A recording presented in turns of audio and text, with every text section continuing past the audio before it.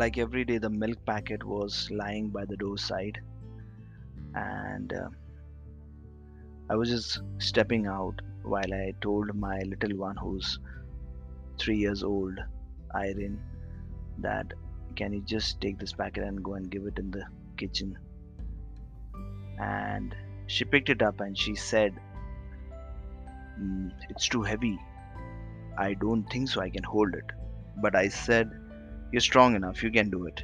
And she carried it.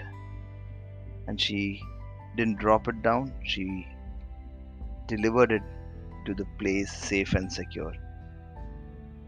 So I was just wondering, my those words have really motivated her and kept her strong while she was carrying that.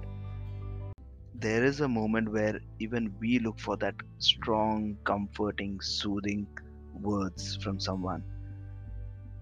If we look into the Bible, Exodus 14:14, at that Red Sea moment, the word says, The Lord will fight for you, and there is no need for you to do anything. Such a soothing, strong backing comes from the Lord. You know, it's wonderful to see this verse. I have highlighted in green in my book, in my Bible.